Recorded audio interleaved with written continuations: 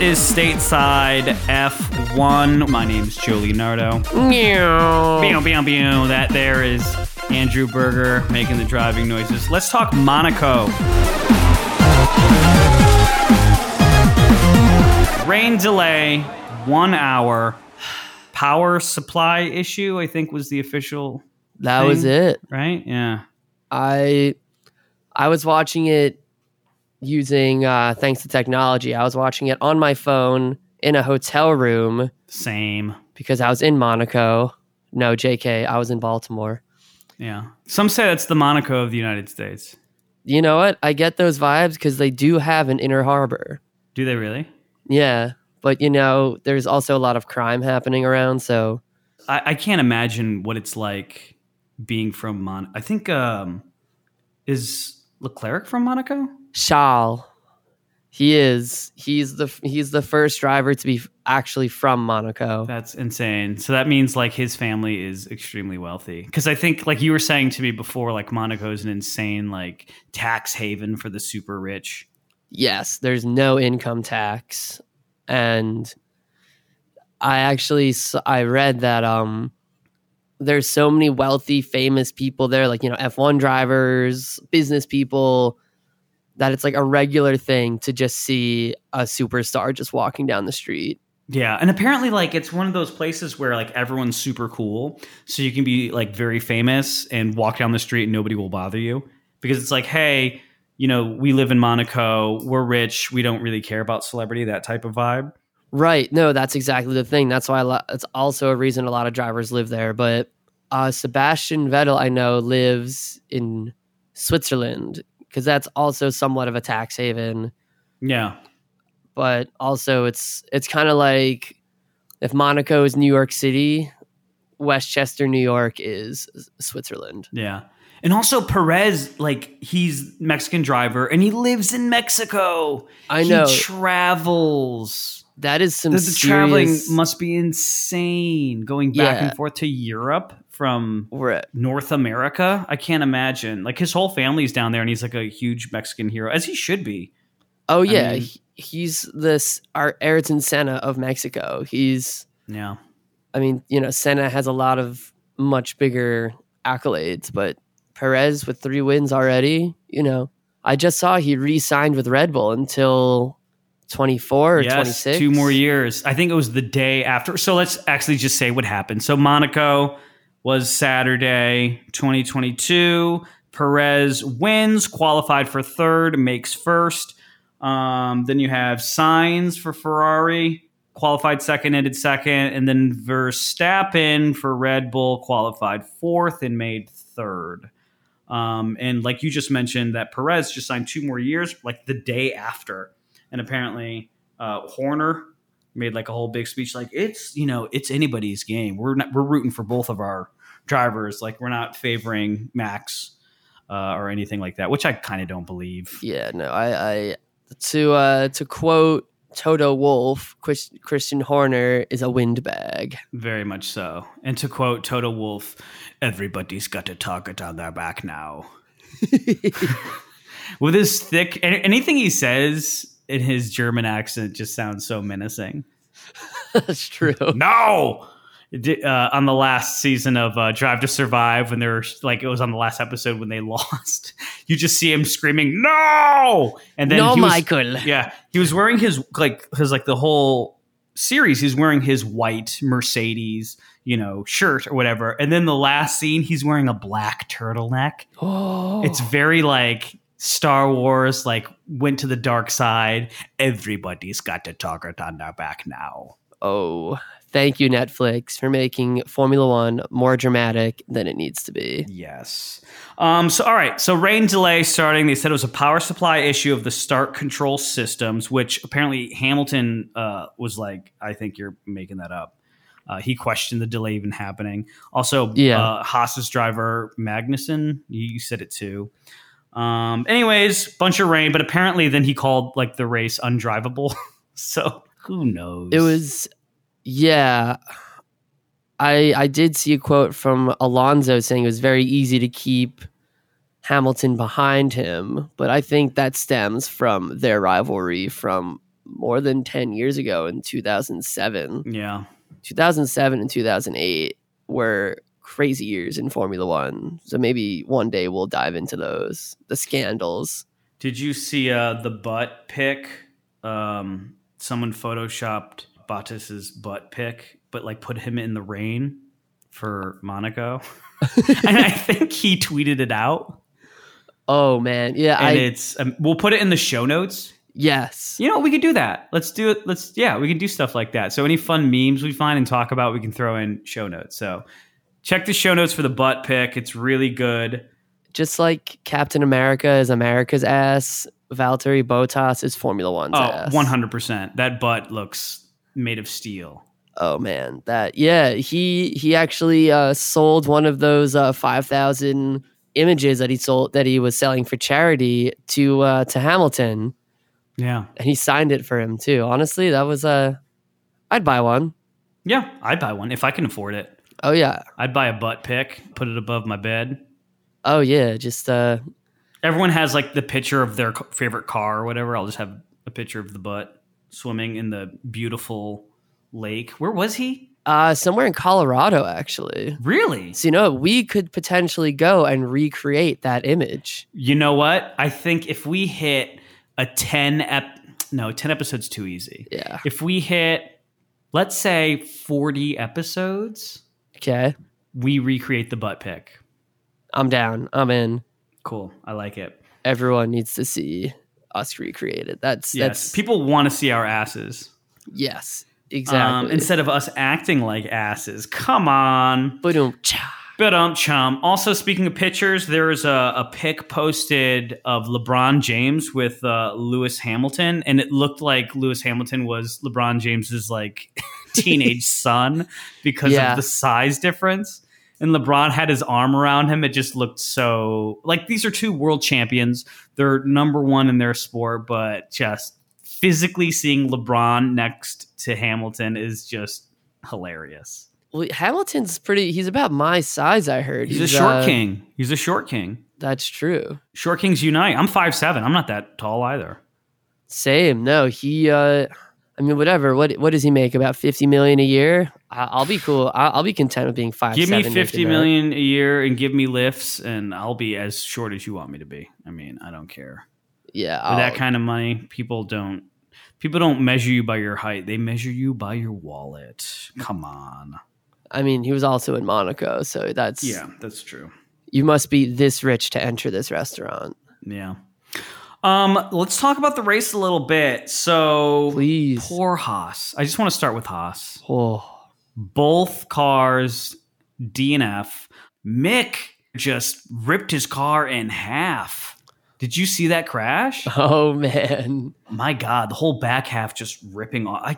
Everything with that team. Yeah, and I saw the crash. It didn't look like it was this huge accident. It didn't like Romain Grosjean from 2020 where he could have like actually died. Yeah. Oh yeah. He was 2 minutes in that fire because he's hot. But it was like that whole thing was crazy with him just literally 2 minutes in a fire. Like 2 minutes doesn't sound like a long time, but try to hold your breath for like a minute and it feels like 10 years. Now put yourself in a fire for double the time. Yeah, it's like doing planks. You ever do a plank and like, you start to feel that shake. Oh yeah, the personal trainer at the gym who's like ripped. He's like, dude, like you'll be fine. Do it for like 5 minutes. And then after like 30 seconds, you want to kill yourself. Yeah. Some Ferrari issues. Apparently, both their drivers are complaining. Leclerc saying, like, apparently he got like mixed messages to box, then not to box. Yeah, for the double stack, Ferrari made a late decision. Yep. And he was like already on his way to the pit, and they changed their minds, but all that. I think it's better that he went in for the pit though, because a similar situation happened to Hamilton years ago, where. I forget the track. I think it was the British Grand Prix.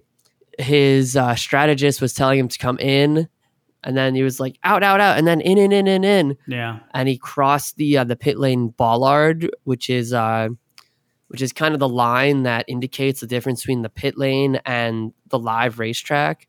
Mm-hmm. And if you cross that, you get a penalty. I believe it's a 5-second penalty. So, although it was a fumble from Ferrari with their lack of confidence, I think Ferrari escaped a penalty and probably would have finished worse if Charles had the penalty. How many? So it's been like 4 or 5 races that Red Bull has won in a row so far, right? I can't remember. I have to look. I don't know what's going on with Ferrari. I feel like it's one of those things of like when you're leading and then you kind of get in your head. Yeah. So you kind of just start dropping the ball and fumbling. Right. Like they don't have the right mindset, apparently. So Red Bull has won 5 races out of 7. For the driver's standing, Verstappen's 125, Leclerc's 116. It's still like anybody's ball game because it's super early. That's the thing. It's anyone's game. Everybody has a target on their back. Everyone's got the target on their back. I am Toto Wolff. Ferrari continues to slip though, and Carlos Sainz, man, I know. You just sent me a message just saying Sainz is a beta! Exclamation point! Exclamation point! Because he is. I'm waiting for Sainz to be like, "Fuck you, Andrew Berger." Yeah. He had to apologize to Lance Stroll apparently. Really? And he got a penalty. He got I think he got charged like 20. Like he got fined for like €25,000. Oh my God. I forgot what he did. I mean, we should probably be more prepared for this. Anyone who has to apologize to Lance Stroll is just a beta in my eyes. And also wasn't he mad at Latifi for something? Saying he cost him the win? Well, yeah, because Latifi, he went into the wall. It looked like he literally just drove his car into the side barriers. Or just Williams cars are just attracted to the wall. That could happen too. Yes, I would believe that. Actually, well, let's take a hot break on the Monaco Grand Prix. Did you see anything for the Indy 500? It was big race weekend. No, I just watched a video with David Letterman talking about going to Indy 500, but he was just talking about the guy singing a song instead of the actual race. I was like, okay, this isn't what I thought it was going to be. So I didn't catch up on any Indy stuff. Well, former Formula One driver Marcus Ericsson won the race. Honestly, surprisingly, he didn't seem like an Indy 500 winner. Yeah. Pato O'Ward, though, with Arrow McLaren, came in second. I wanted him to win. So I think Pato is on a quick track to potentially joining McLaren or coming to Formula One. And also, he was born in May 1999. So what have I accomplished in my life? Oh, man. I can't look up birth years anymore. Yeah. It makes me too depressed. You know you're old when you have to scroll when you're signing in for the doctor's appointment. You have to scroll down to get to your birth year. Oh, yeah. There was one thing, I think it was like checking in for the doctor once, and I literally had to like click the year, and then it shows all the years, and I still had to click one back because my year wasn't in like all of the years. It it's just bad. That hurts. You know what? With age comes wisdom. So take that to the bank. That is true. Oh, so with the prize money from Marcus Ericsson, he made $3.1 million for winning the Indy 500. That's like not that much. No, but that probably goes on top of his salary. Oh, yeah, and sponsorships and stuff like that. Yeah, I mean, Husky Chocolate just got a big W for Ericsson. We should get Husky Chocolate to sponsor us. I've never had Husky Chocolate. Is it good? I don't think anybody's had. I don't think it actually exists. Yeah, it's it might be Ferrari pulled this. They used to be a big Marlboro cigarettes used to be a huge sponsor during the Michael Schumacher era. Mm-hmm. But you're not allowed to have cigarette companies sponsor you anymore. So a couple years ago, Ferrari had just some random company sponsoring them. And it turned out to be just a BS company that was owned by Marlboro cigarettes. But that defeats the purpose of sponsoring, because the reason why you sponsor something is to have your name out there. So what do they even get from putting a BS name on the car. I imagine people would do what I did and just look up the Like company. Google it. Yeah. Yeah, It's and like be when you like- have one of those Super Bowl ads where it's kind of like, you know, like mysterious, and then you have to like go to the website they list and you find out it's like, oh, it's for Lucky Charms or something. I don't know. Whatever company it could be. It wouldn't be Lucky Charms, but it would be like, oh, it's for Google or something. Yeah. Like that's like when that's a two-parter, but Formula One's too fast for two-parters. It's not at that level yet. Yeah. Hey, speaking of Formula One again, Sebastian Vettel was robbed after Barcelona. Yeah. And apparently, like he had like a bag in his car. Like he drove to some place, got out of his car. Someone took his bag. So he used his like Find My like AirPods, like Find My Phone app, and he like looked at his first AirPods or something like this. I don't know. But they took the headphones out of the bag and threw it in a flower pot. So his bag is still missing, but he was able to find his headphones in a flower pot. And I just thought that's the most adorable theft story I think there is out there. I can't believe someone would steal from Sebastian Vettel, though. He's I the know. good guy. He is good guy, Sebastian Vettel of Formula One. George Russell, 6th to 5th. I'm glad he's keeping his 5th streak going, being in top 5. That's pretty cool. I'm rooting for him. I like George Russell a lot. I'm a GR fan. Yeah, we're Georgie boys. There's something about him that bugs me. I can't put my finger on it. He's very young, and he's very you know what, he has like the same vibe to me as like Pete Buttigieg, like someone who's young but also like, you seem like an old man wearing a young person's body. You know what? I could see George Russell wearing the goggles and racing in Formula One in like 1961. Yeah, we'll find out that he's actually a vampire. There you go. He's just an old racer that never actually won a championship. He's like Dorian Gray. And then you show him a race from like the 20s, and then he just ages very quickly and dies. Yes. And then he'll be like, I remember this race. And you'll be like, what? Yeah. And he's like, oops, never mind. I mean, what's a landline? Lewis Hamilton still having issues. Qualified 8th, ended the race in 8th. What's going on with that? Hamilton, he's not confident with the car, and I saw that it was said that Hamilton compromised some of his races to retrieve data for Mercedes F1 for them to figure out why their car is a potato. Yeah, apparently they're having big issues with like bouncing, and they just can't fix it. Yeah, the porpoising. I think next year they'll come back stronger. But this year, I think they just got to accept that their car is not it.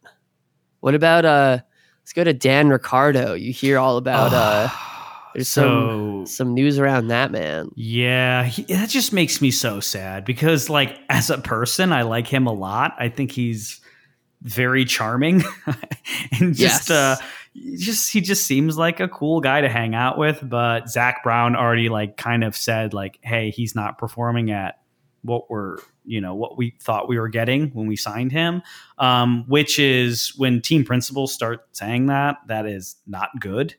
And it's like, I read somewhere, I forgot who said this. They're like, it's probably cheaper to keep paying Daniel Ricciardo and just having him sit home and hiring like a younger driver and having them drive instead of like putting him on the track, because he's not getting, does he have any points this season? He finished in 13th. Does he have points? Does he have points? Because the last thing he had going for him was that 1-2. Was it at Monaco last year? Now I can't remember. No, it was he won him and Lando. I remember last year he won Monza. Yes, Monza. He has 8 plus 3. What is 8 plus 3? 11. He has 11 points. Okay. Yeah, but still, just not good. And I'm assuming for the amount they're paying him, it's not worth just 11 points. They thought they'd be getting more out of him.